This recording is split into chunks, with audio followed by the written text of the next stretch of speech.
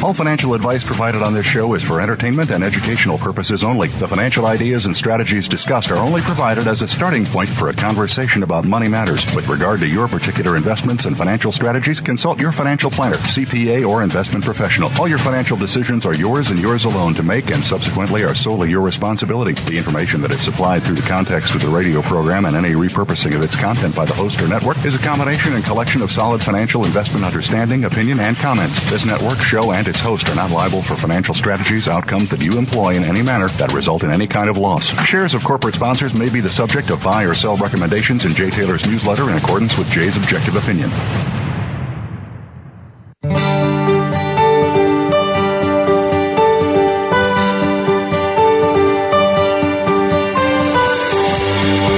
Welcome to Turning Hard Times into Good Times with your host, Jay Taylor. This hour will help investors fix issues and achieve personal gain.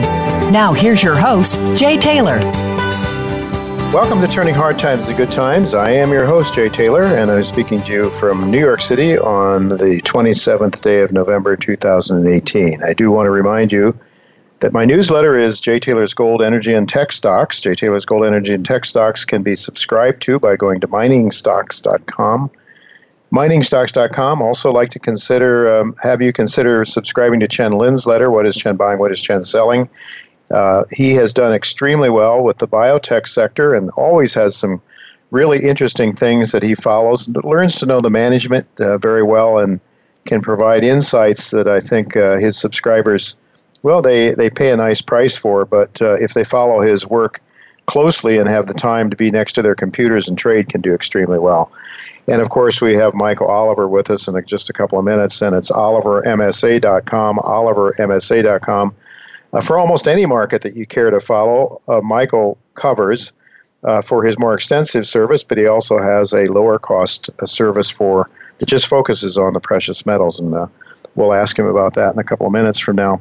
Do want to thank you for listening to this show, making it the most popular show, or at least one of the most popular shows in the Voice America Business Channel.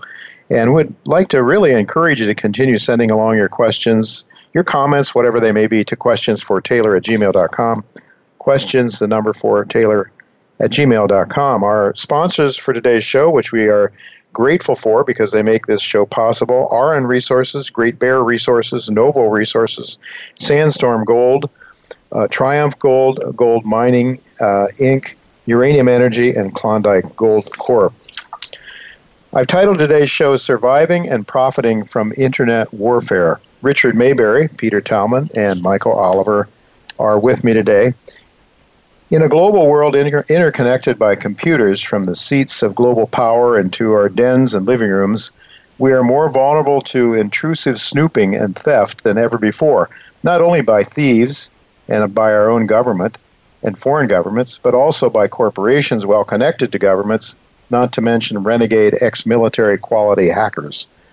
I do want to ask Richard Maybury to discuss our personal vulnerability, how we can protect ourselves against internet intrusions, and some profit-making trends that he sees in this field as well to evolve as individuals and governments seek to protect their sovereign rights and their own security, their internet security.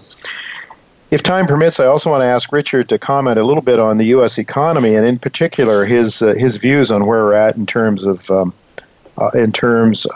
the velocity of money, which is really a big deal in terms of inflation. Richard always has a velocity index that he keeps track of, and I want to find out where he sees things now in terms of the U.S. dollar velocity. Peter Talman will update us on the new geological insights that he and his company has gained this past year from the drill program, very extensive drill program on the Klondike Gold project that they are working on. Very interesting story, and I think whilst the stock has really gotten battered from a geological point of view in terms of exploration and the insights that they've gotten, it's quite a story that you should be paying some attention to. But right now, I'm really pleased to tell you that Michael Oliver is with me, and he always has some great insights into the markets. Thanks for joining me, Michael. Hi, Jay. Good to be back. Good to be back, and it's good to tell our listeners it's olivermsa.com, olivermsa.com. Michael, really good to have you with me. I want to ask you, got a very interesting email from a subscriber named Dr. Young. He's a new subscriber of mine. He says, at this time, I think his question is at this time when, you talk about these major market tectonic shifts that are taking place. And I think Dr. Young's questions are very apropos for the time that we're experiencing right now. And he asks, and I will pass this question on to you and let you take it as you will. While the mining stocks have great potential in the next leg up, what will happen to them in a market crash? Might it be better to wait for the crash and then buy now and hold on? And I know, Michael, you're not necessarily convinced that we're going to see a crash. You've talked about this a lot of times. It might be a, 2 steps down, 1 back up, 2 down, 1 back up, that kind of thing. But in either event, how would you answer Dr. Young's question? Well, there was a time, in fact, from up until the 2011 peak in gold in particular, where gold and miners went in sync with the S&P. Now, they outpaced the S&P from 2000 through 2011. In other words, while the S&P rose from its 2002 low and went up to 2011, then had a sell-off coincident with, Anyway, there was somewhat of a linkage, so it can fool people. I don't think the linkage exists anymore. Our work suggests that, no, they're in opposite sync, especially since mid-2016. You got to remember, in late 2015 into early 2016 was a period of weakness for gold miners, and S&P. They all bottomed within a month or two of each other in that period, a cluster of, call it November, December through January, February of 2016. And then they took off. Well, the takeoff in gold and the takeoff on the upside in GDX is far bigger than what the S&P did during that period of time, up through mid-2016.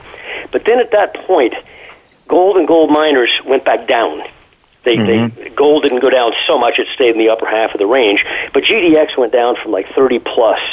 It had been at $12.40 in late 2015, and it shot up to over 30, and then pulled all the way back down to like 17 here recently, and now we're trading either side of 19. So this pullback of the last 2 years plus has been contrary to the direction of the S&P, which has been more upside. But what's curious, we did a report this weekend, partly tongue-in-cheek, but very real. A lot of times sentiment and feelings of people aren't in line with reality. Yeah. And if you entered optimally, let's say you bought the S&P in that late 2015, early 2016 period, or if you bought the GDX, the gold miner ETF unleveraged, in the same time period, you're actually better off in the GDX right now than you are in the S&P. And That's if you tell amazing. people that at a Christmas cocktail party, they'll chuckle. Yeah, but they won't believe you. They won't believe you. The issue is the entry point.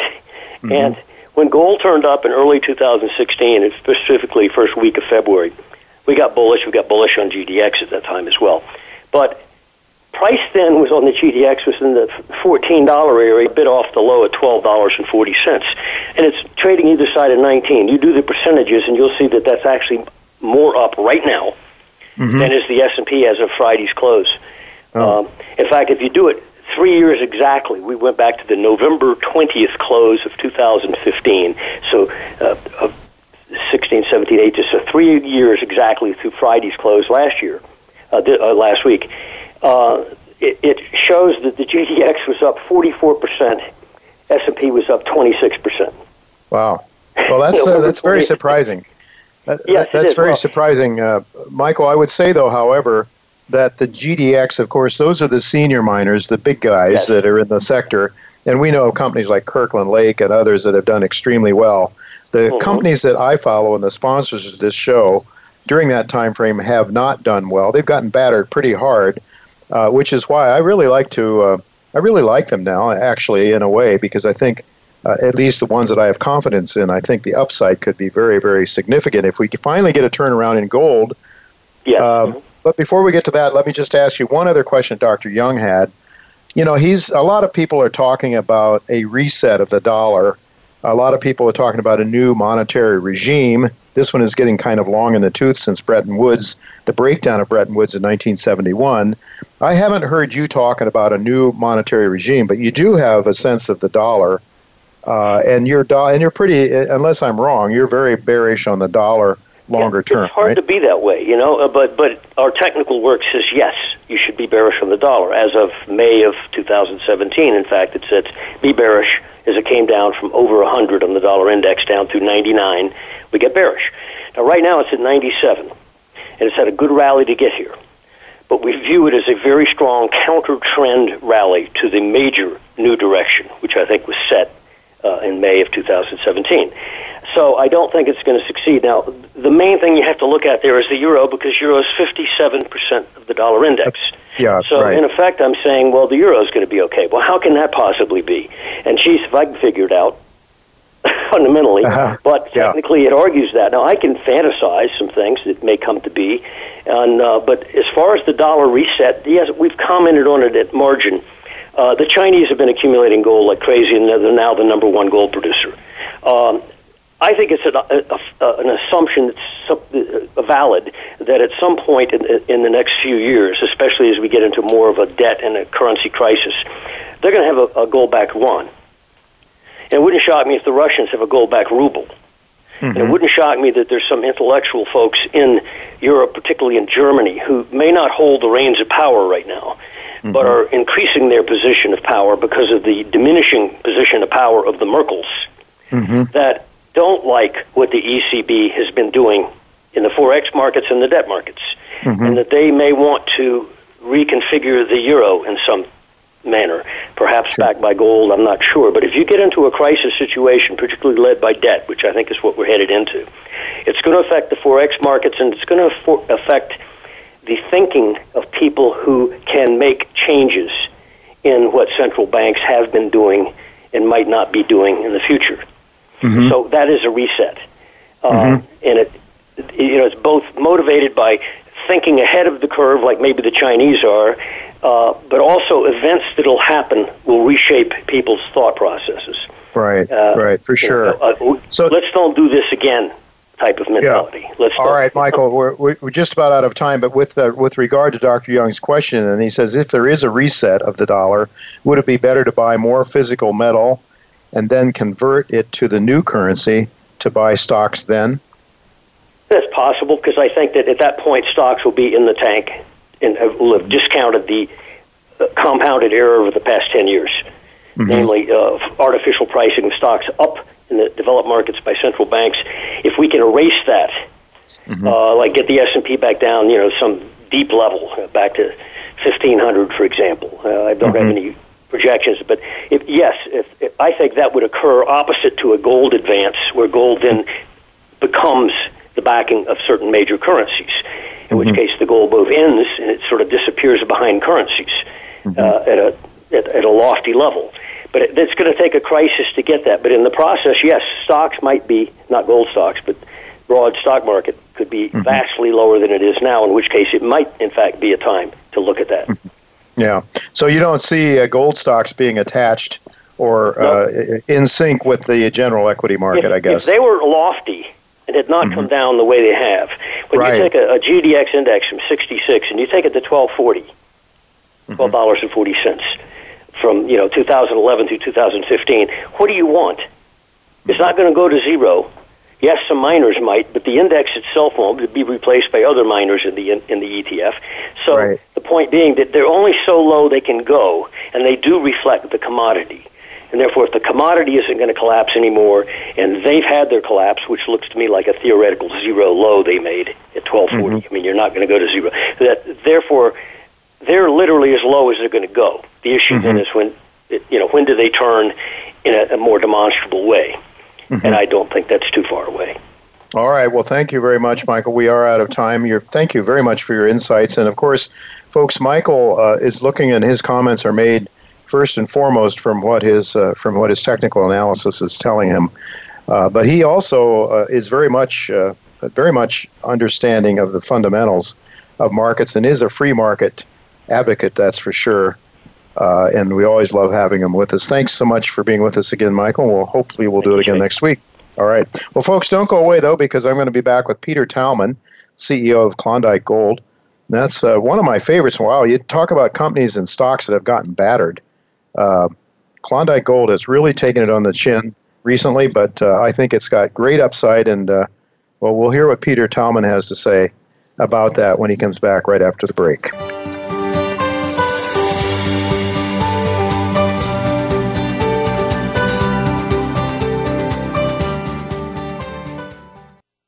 Noble Resources Corp. trades on the OTCQX under the symbol NSRPF and on the TSX Venture Exchange under NVO. Its flagship assets are located in the Karratha region of Western Australia, where they are currently drilling and trenching their Purdy's Reward project. In addition, Noble has partnered with Sumitomo Mining Corporation to advance its Beaton's Creek Gold project toward production. With over $70 million in cash and strong shareholder support from the likes of Kirkland Lake Gold, Noble is well on its way to establishing itself as one of the top junior explorers and developers in Australia. Turning hard times into good times is brought to you in part by Sandstorm Gold Royalties. Sandstorm Gold Royalties is a different kind of gold company. They purchase royalties on select mining operations and receive a percentage of the revenue in return. Sandstorm now has a portfolio of over 185 gold royalties around the world. See how gold royalties differ from other gold mining investments at sandstormgold.com. That's sandstormgold.com. Sandstorm Gold Royalties trades on the TSX as SSL and the NYSE as SAND. When it comes to business, you'll find the experts here. Voice America Business Network.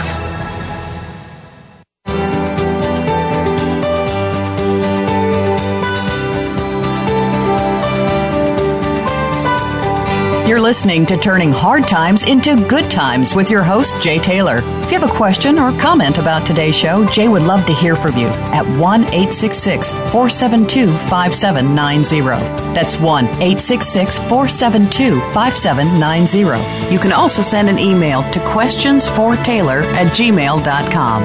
That's questions, the number 4, Taylor@gmail.com. Now, back to our program. Welcome back to Turning Hard Times to Good Times. I am your host, Jay Taylor, and I'm really glad to have Peter Tallman with me once again. He's the President and CEO, and he's the Director of Klondike Gold Corp. It's one of my favorite stocks, one of my larger holdings, and I'm really pleased to have him with us again. He is a very experienced geologist, an exploration geologist. He's worked more than 35 years in the industry, Canada, Chile, Mexico, Australia, and he's now working with Klondike Gold Corp, which is, I think, on to a very fascinating, potentially very large-scale gold discovery. Peter, thanks for joining me again. Jay, it's a pleasure to be back.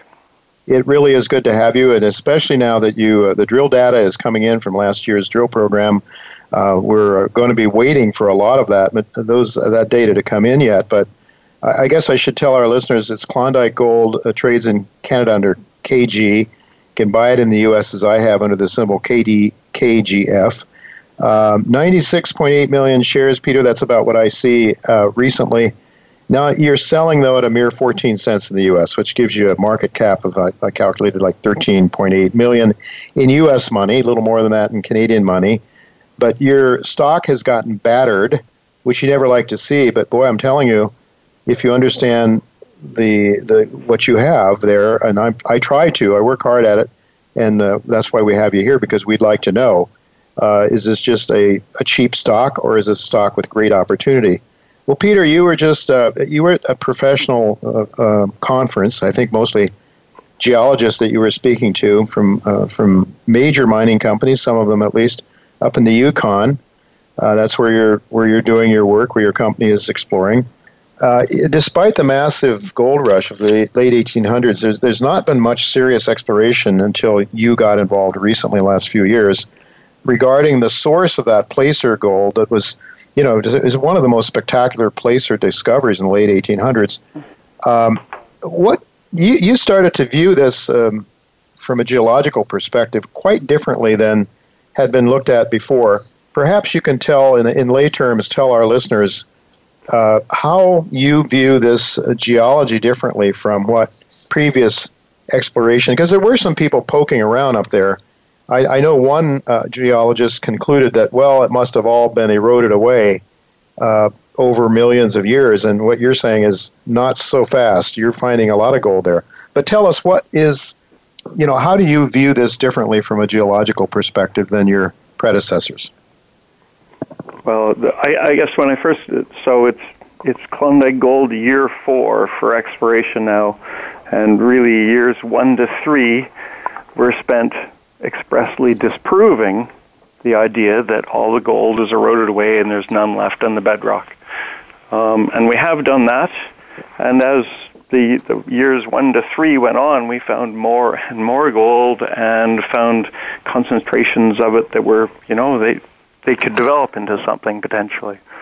In year 4, it's what I just got back from this geology conference to report, but we spent the year mostly doing stealth science, so that our investors generally are somewhat cranky when you tell them that you have to do all this basic geoscience to try to figure out stuff. They'd much prefer to have drilling going on all the time, which we did.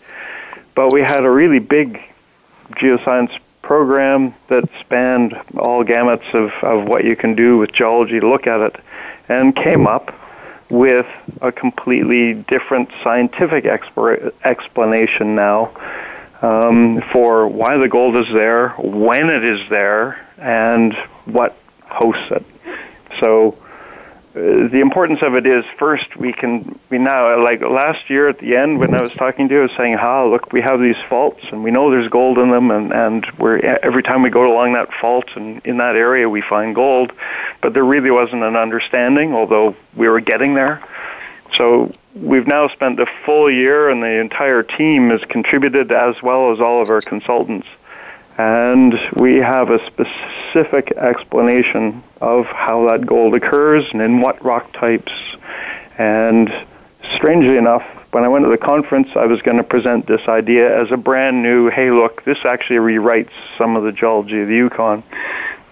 And I was speaking third on this particular day, and the first talk up in the morning was the geologist talking about the coffee deposit that Goldcorp now owns, and they're our neighbor. And she said the same. She preempted what I was going to say, basically, and said, "Oh, look, we have a new view of the geology and the timing, and it's this, not what other people previously thought."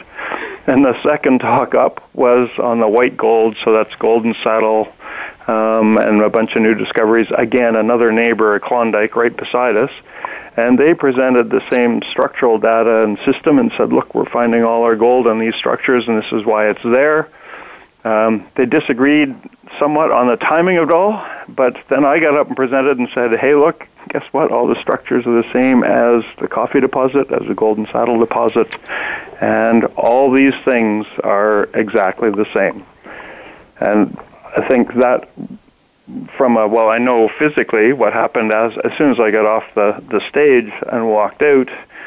Again, the audience was geologists, and mostly all the majors, the world gold mining majors, send all of their senior geos to listen to these talks. And I was approached by 3 of them consecutively right afterwards and said, we want you to pitch to us now. So good. It's a scientific validation more so than an investor validation. But it's really important, and I think they instantly got the idea that there's potential there.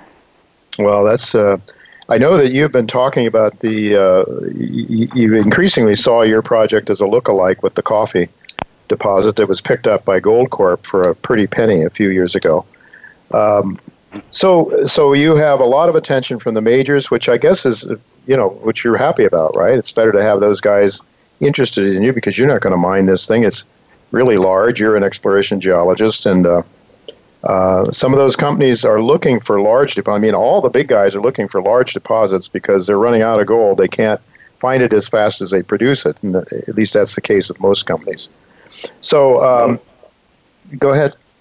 Well, because my talk followed coffee, I wasn't aware of all the nitty-gritty details, but what was presented in the coffee talk, I followed up and said, even the nitty-gritty details of what we have occur also at coffee.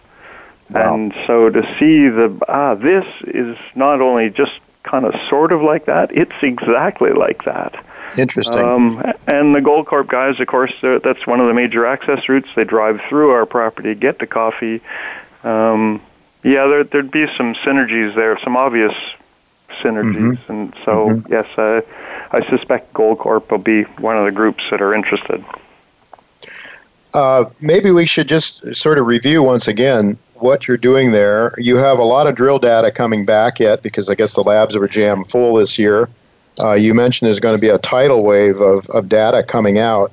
How soon do you expect to have received all of the drill results from this year? And how extensive was your drill program? And what did you learn from it, essentially? Well, it's the biggest drill program we've had yet, 87 holes in total.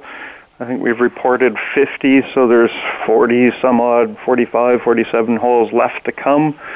But I kind of prodded the lab while I was there at the conference, and they have now started to deliver the outstanding assays. So I was forecasting we'd be still reporting drill results in January. That may be true, but I might get most of them out before that. What have we learned? We've learned that our principal target, the Lone Star Zone, is big. We've drilled 900 meters of strike length down to or back across 200 meters. Pretty much every hole we've drilled in it has hit, and I believe there are extensions to it. So we have drilled a 1.6 kilometer long, spacing all in. We've also tried to drill our second best target, or our second.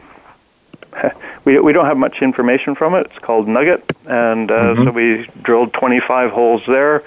Still waiting for any assays from 2018. That'd be nice to see. But if we get something out of that, I'll be really optimistic that Nugget develops into a target that looks as good as Lone Star, if not better.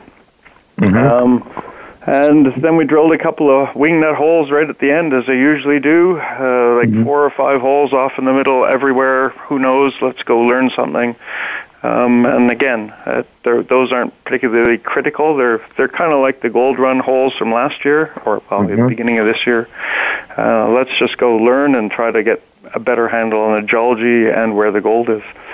So I'm really optimistic that we do have a reasonably significant amount of gold contained at Lone Star, and we're hoping to develop something at Nugget. And now that we have a really strong exploration model, we have targets up and down the belt that look really good. Well, I suppose once you get all the data in, you'll pull it together, you'll look at it, and then you'll start to think about what you're going to do in 2019, right? And do you have any thoughts about that now? Will you just continue on the Lone Star and try to prove up some sort of large resource? And if so, how soon might that happen? Or you got the Nugget Zone, you got other zones all over the place up there. This is a huge target, which is a disadvantage in the sense that it's just a lot to look at. It takes a lot of time. But what are your thoughts? Do you think you'll be sort of focused on the Lone Star to try to look at something economic there, or will you spread yourself out on some of these other areas? We have $2.5 million allocated for drilling already. We have that in Treasury, so we're going to go drilling for sure. That's going to be somewhere between 8,000 and 10,000 meters, which will start at Lone Star and Nugget, and the intention is, at least for the majority of that money, to outline, we're aiming for 2 million ounces of gold contained in a resource estimate that would come through 2019 and 2020 drilling. So we have money to fund the 2019 program. We don't have money yet for 2020. That said, there are some higher grade opportunities. We're going to go drill a couple of those as well in 2019 and see where we get to. But the objective is more or less focus on what has, obviously kind of bored the market, is this delineation, 50-meter centers. You keep delivering the same result as you did the last news release. It somewhat bores everyone, but it's significant because we're adding ounces every time we hit. So you're doing it with. The big news here is it's disseminated. It's not just high grade veins. It's a lot of dissemination over fairly long widths and strike lengths, drill intercepts that you've reported. And yes, they're not spectacular, but they're good long intercepts with gold in them. And I guess your idea is to prove up ounces first, get to that 2 million ounce, and then you'll start to hone in on economics maybe somewhere down the road. Well, we're kind of doing that now. But actually, one of the things that two of them, the big guys picked up on in my talk, was that the gold, at least on preliminary data, provisionally it's free gold. So it's free gold sitting at surface. So it doesn't necessarily need, it certainly doesn't need, so far as we know, it's not heap leach. We can recover it with gravity methods, so it's cheap.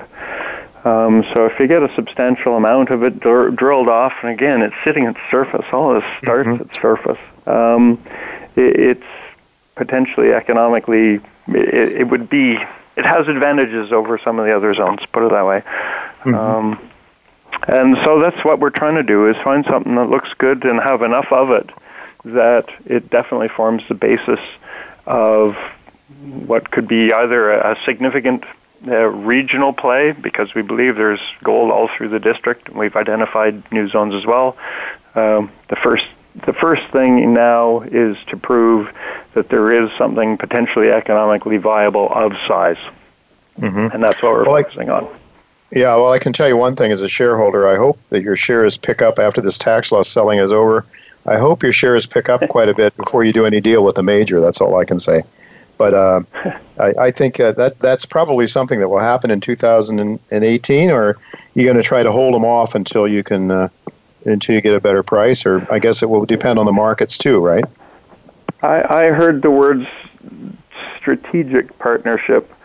And so that doesn't mean financing at 15 or 20 cents. Right. And I'm not really that interested. As you know, we have two major, we have billionaire mining investors, two of them. Actually more than that, but those are significant guys. They each own 14 or 13% of the company, and they're prepared to underwrite us. Yeah, anyway. They don't have to sell your stock for the next meal. In other words, exactly. Well, and they're both in for the home run, and that's what they want to see. First, discover the source of the Klondike, all that alluvial, 20 million ounces of gold, and find something significant. All right. And so we're on track for that. So everyone is happy, with the exception of the share price, which well, it'll be okay. No, we're pretty optimistic.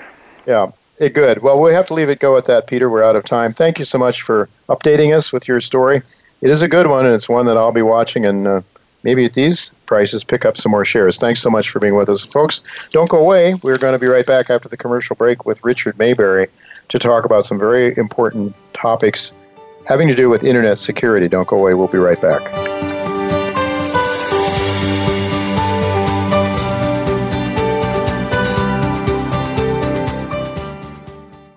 Triumph Gold holds a 100% interest in the district-scale Free Gold Mountain gold-copper project in Yukon, with a government-maintained road accessing their 200-square-kilometer property. The 2018 drill program has resulted in exciting discoveries to date, hitting the richest intersection ever in a porphyry system in Yukon. The company is well-funded and has a large institutional holding, including Goldcorp and Zijin Mining. Triumph trades on the TSX Venture under the symbol TIG and the OTC markets TIGCF. The website is triumphgoldcorp.com. Gold Mining Inc., ticker symbol GOLD on the TSX and GLDLF on the OTC, is the biggest bet for gold investors and legendary investors like Doug Casey, Rick Rule, and Marin Katusa, who put millions of dollars into backing the company, along with institutional investors. The insiders own over 20%. Gold Mining has strong cash and no debt. It's one of the top 1% of gold companies that has over 20 million ounces of gold resources. Visit goldmining.com. When it comes to business, you'll find the experts here. Voice America Business Network.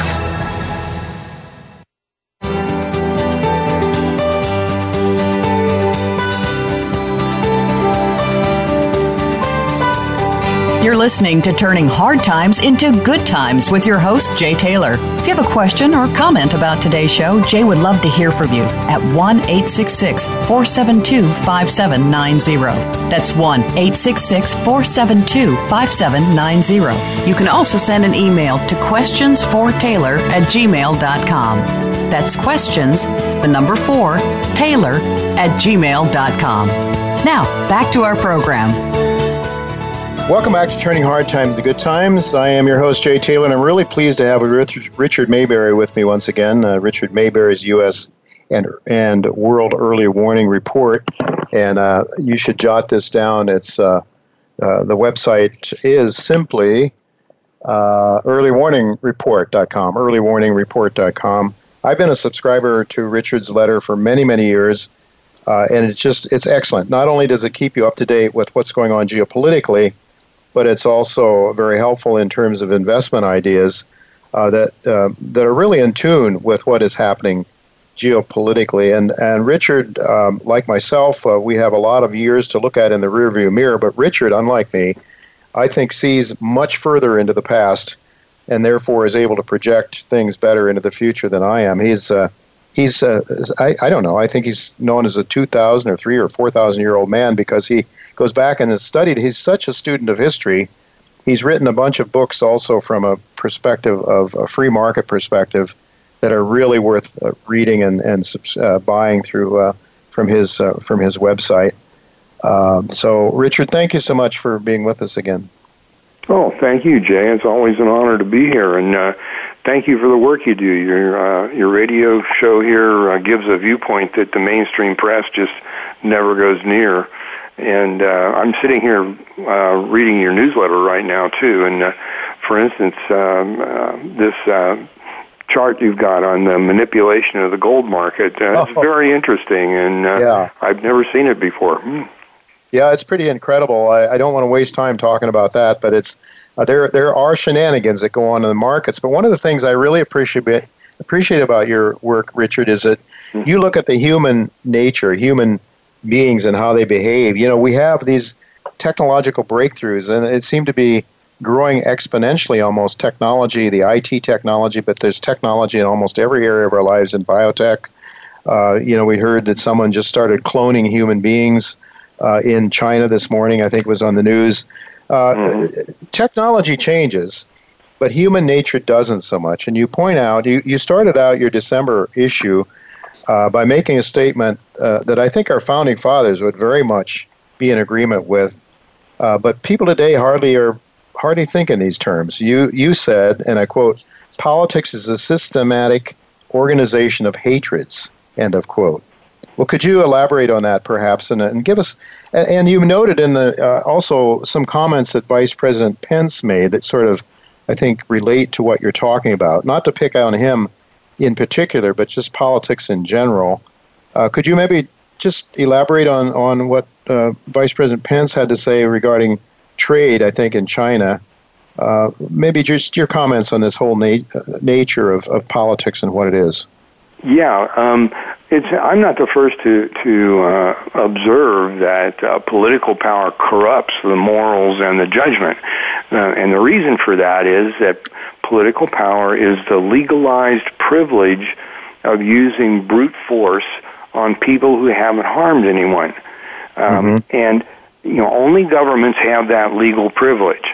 And the people who have it, it's an evil thing. I mean, to use force on people who have not harmed anyone is an evil thing. And so the people who have that power are corrupted by it. And we look back all through history, and you see it over and over and over again, that people are corrupted by this power. And then the more power a government has, the more the people are going to be corrupted. And so these governments have not only relationships with their populations, they have relationships with each other too, and they tend to behave like street gangs. They have their turf, and they collect what the governments call as taxes, but it's really protection money from their populations, and God help you if you do not buy whatever services they're selling, because in the long run, they'll send you some nasty letters and all threatening you. But if you don't buy what the government's selling there during tax season, let's say every April, then people with guns will come to your home and haul you away to prison. And the founders were very, very aware of the corrupting effect of this privilege. And so that's why the Constitution is written the way it is. If you tried to set up a private organization and run it according to the American Constitution, you would fail. There's no way you could get very much done, because the Constitution is designed to keep government from doing very much. They were afraid of it. They were afraid of anybody who got control of political power, and so they wrote that Constitution so that it would be. In fact, Jefferson referred to the Constitution as the chains of the Constitution binding down the government.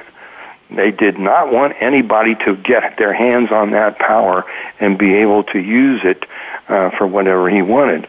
And that's why the Constitution has such a convoluted way of making decisions, and all the checks and balances and all that.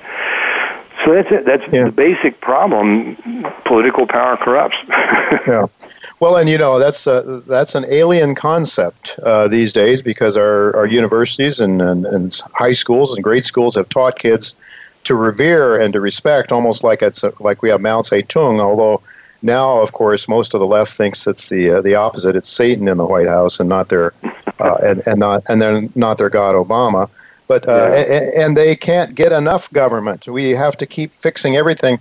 It was Ron Paul that pointed out, though, however, that it's that on this show one time he mentioned that really that's how they encourage people to hate each other, because whenever government passes one law, they hurt one group and help another. But that's basically what you were just saying, I think, in a way, part of what you're saying. But anyway, I want to get to the topic of your December letter, which is excellent. And I think people should really consider subscribing. It's a very modestly priced newsletter that most people can afford very easily. And you talked about cyber warfare, trade. You sort of linked in trade war. We have this specter of trade war that President Trump is seeming to wage, and you're very concerned about that. But then you sort of connected the dots between trade war and what might be going on in our own computers. Can you elaborate on that? Yeah, it's pretty well known now that governments are waging a war on the Internet. The Internet has been made into a battleground by governments, and they each try to hurt each other or hurt their populations by distributing viruses and ransomware, all sorts of stuff on the Internet. It's getting worse and worse by the week. And the U.S. military is very, very concerned about it, because they know that somebody is hacking their stuff. Probably a whole lot of somebodies are hacking their stuff, and they're hacking the stuff of other governments around the world. One of the most outrageous things that just came to light in the last week or two is that, according to Defense News, the F-35 jet fighter, which is the Pentagon's top air superiority fighter, it plans to rule the skies for the next several decades. This is the latest thing, and it is. They admitted it's very vulnerable to hacking. They've got a major problem. They found out that the support systems for the jet enable hackers to get in and manipulate what happens with the jet. And that's the case all through the Pentagon stuff. The GAO, the General Accountability Office, excuse me, just released a report in October saying that the U.S. government's weapon systems are just, filled with loopholes that enable hackers to get in and control the weapon systems. Not that they're hacking personnel records and other minor types of data. They're hacking the weapon systems. and the Pentagon is practically helpless to do anything about it. And that's one of the main points of the article in Early Warning Report, is that as the governments, well, backing up a little bit, as you know, I'm very big on the idea of ethics. I think that the decline of ethics is destroying everything around the world. Civilization is in decline because ethics is in decline. People are losing the ability to tell the difference between right and wrong.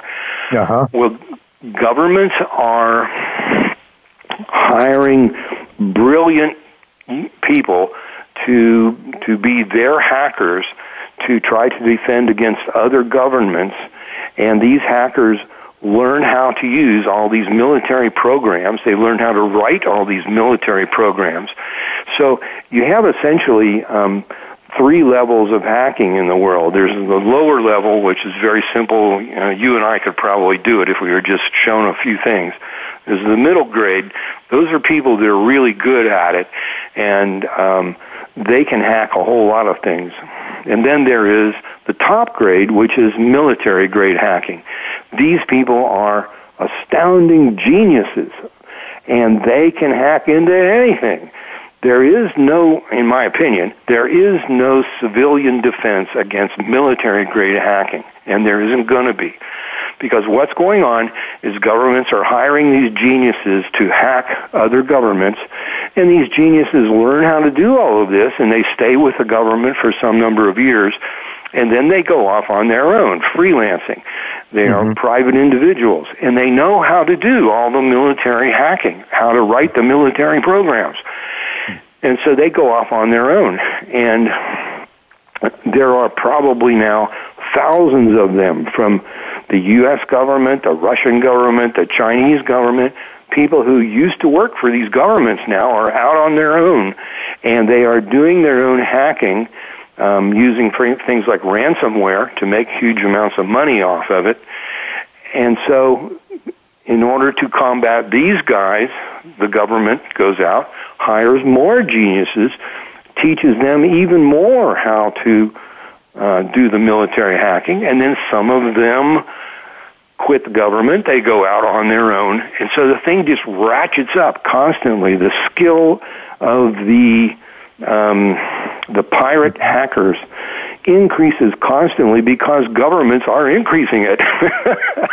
and the idea that some civilian organization is going to somehow find a way to protect themselves against this ratcheting of this genius hacking is ridiculous. It's like thinking that the Chicago Police Department is going to be able to defeat the 82nd Airborne. It's not going to happen. So in my mind, and if somebody has evidence that I'm wrong, I'd sure like to hear it. But in my mind, the Internet is going to be just sabotaged to death by this proliferation of hackers out there. There's no way to stop them. And, the wise person will assume the day is coming, and I think it will be years rather than decades, and it could be even just months, where there will be so many frustrating things happening on the Internet, where your ability to do whatever you do on the Internet will be disrupted so often and so seriously that people will just walk away from the Internet. They'll quit using it. And I think, that day is coming. And I don't think it'll happen this year, but it wouldn't surprise me at all if it happens next year or just the year after, because it's getting worse so fast because of the proliferation of these military-grade hackers. Yeah, you in fact compared it to the golden age of piracy in your newsletter, 1650s to around 1735 or so, and then you also compared it with a soldier to pirate career path of Jesse James and others after the Civil War. And I mean, the point is that human nature doesn't change, and now we have all this technology that makes human nature, both good and bad, even more powerful. I think is what I'm hearing you say. Jim Rickards. Jim, go ahead. You were going to say something. ethics. You're big on the ethics, and I might mention to our listeners, Early Warning Report. If you go there, you have there's a website that I know is your website, also Ethics Solutions, which is a course you were teaching, and I never did. I'm sorry to say, never did follow up on that, but I think, and I really applaud you for your efforts there in that regard. Towards trying to help people with ethics, because that's really what it boils down to if we're going to live together in harmony on this earth. Did you had a comment that I started to interfere with? Oh, I'm sorry. I was just going to say the website for Ethics Solutions is ethicssolutions.net, and that will explain it all to you. Very good. Very good. I'm kind of on a crusade here. I know you are. There's just no way to save our civilization without restoring ethics. And I don't disagree. And that's one thing you hardly hear about. And anyway, we need to talk to you about that more some other time.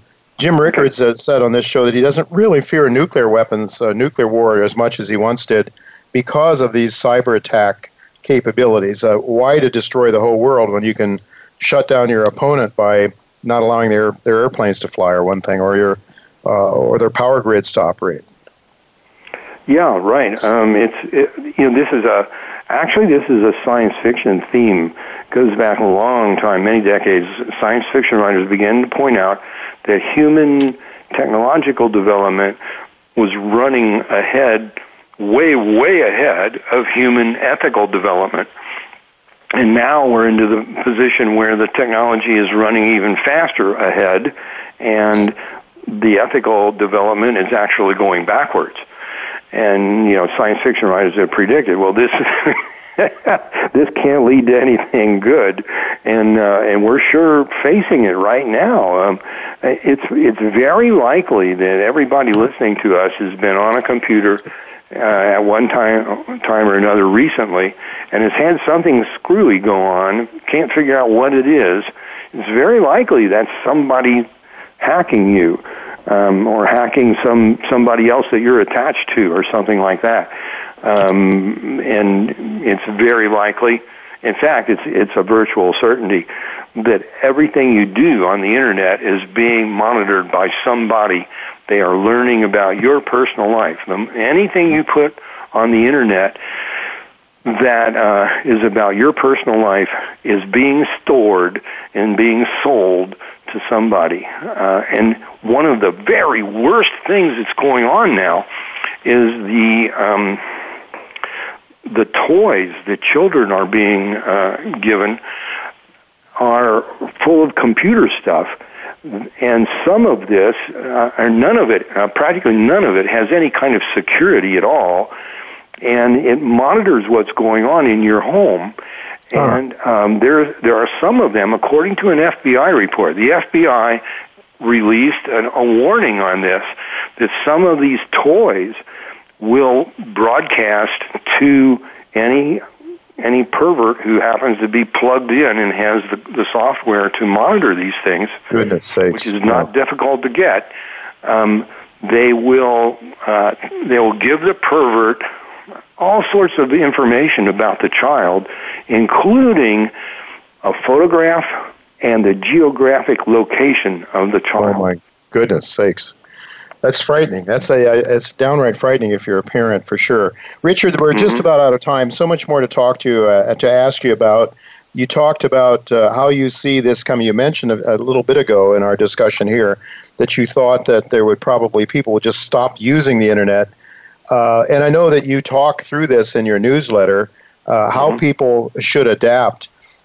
Human beings are very adaptable, as you note, and how people should start to think in terms of adapting to a world that is just simply too dangerous to use the internet. And you mentioned there may be some soft internet usage, and I would just suggest, because there's just not enough time to talk about it, listeners, you need to subscribe to Richard's letter. Get this December issue. Richard, what are you charging these days for an annual subscription? The normal price is $300, and I think we've got a promotion going on for $179, if I'm correct about that. Oh, well, if that's so, I would just tell my listeners, there's so much more to talk to you about. You have investment ideas that you pass along too. And I would like to talk to you about those.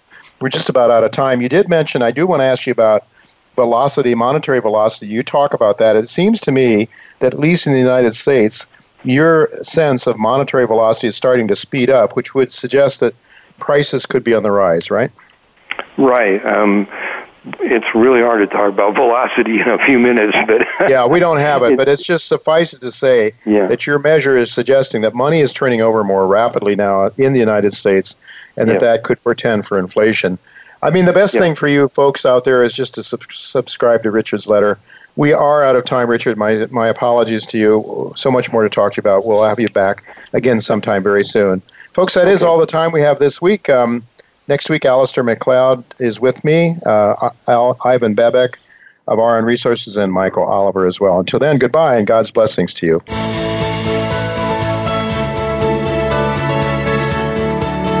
Thank you again for listening to Turning Hard Times into Good Times with Jay Taylor. Please join us again next Tuesday at noon Pacific Time, 3 p.m. Eastern Time on the Voice America Business Channel.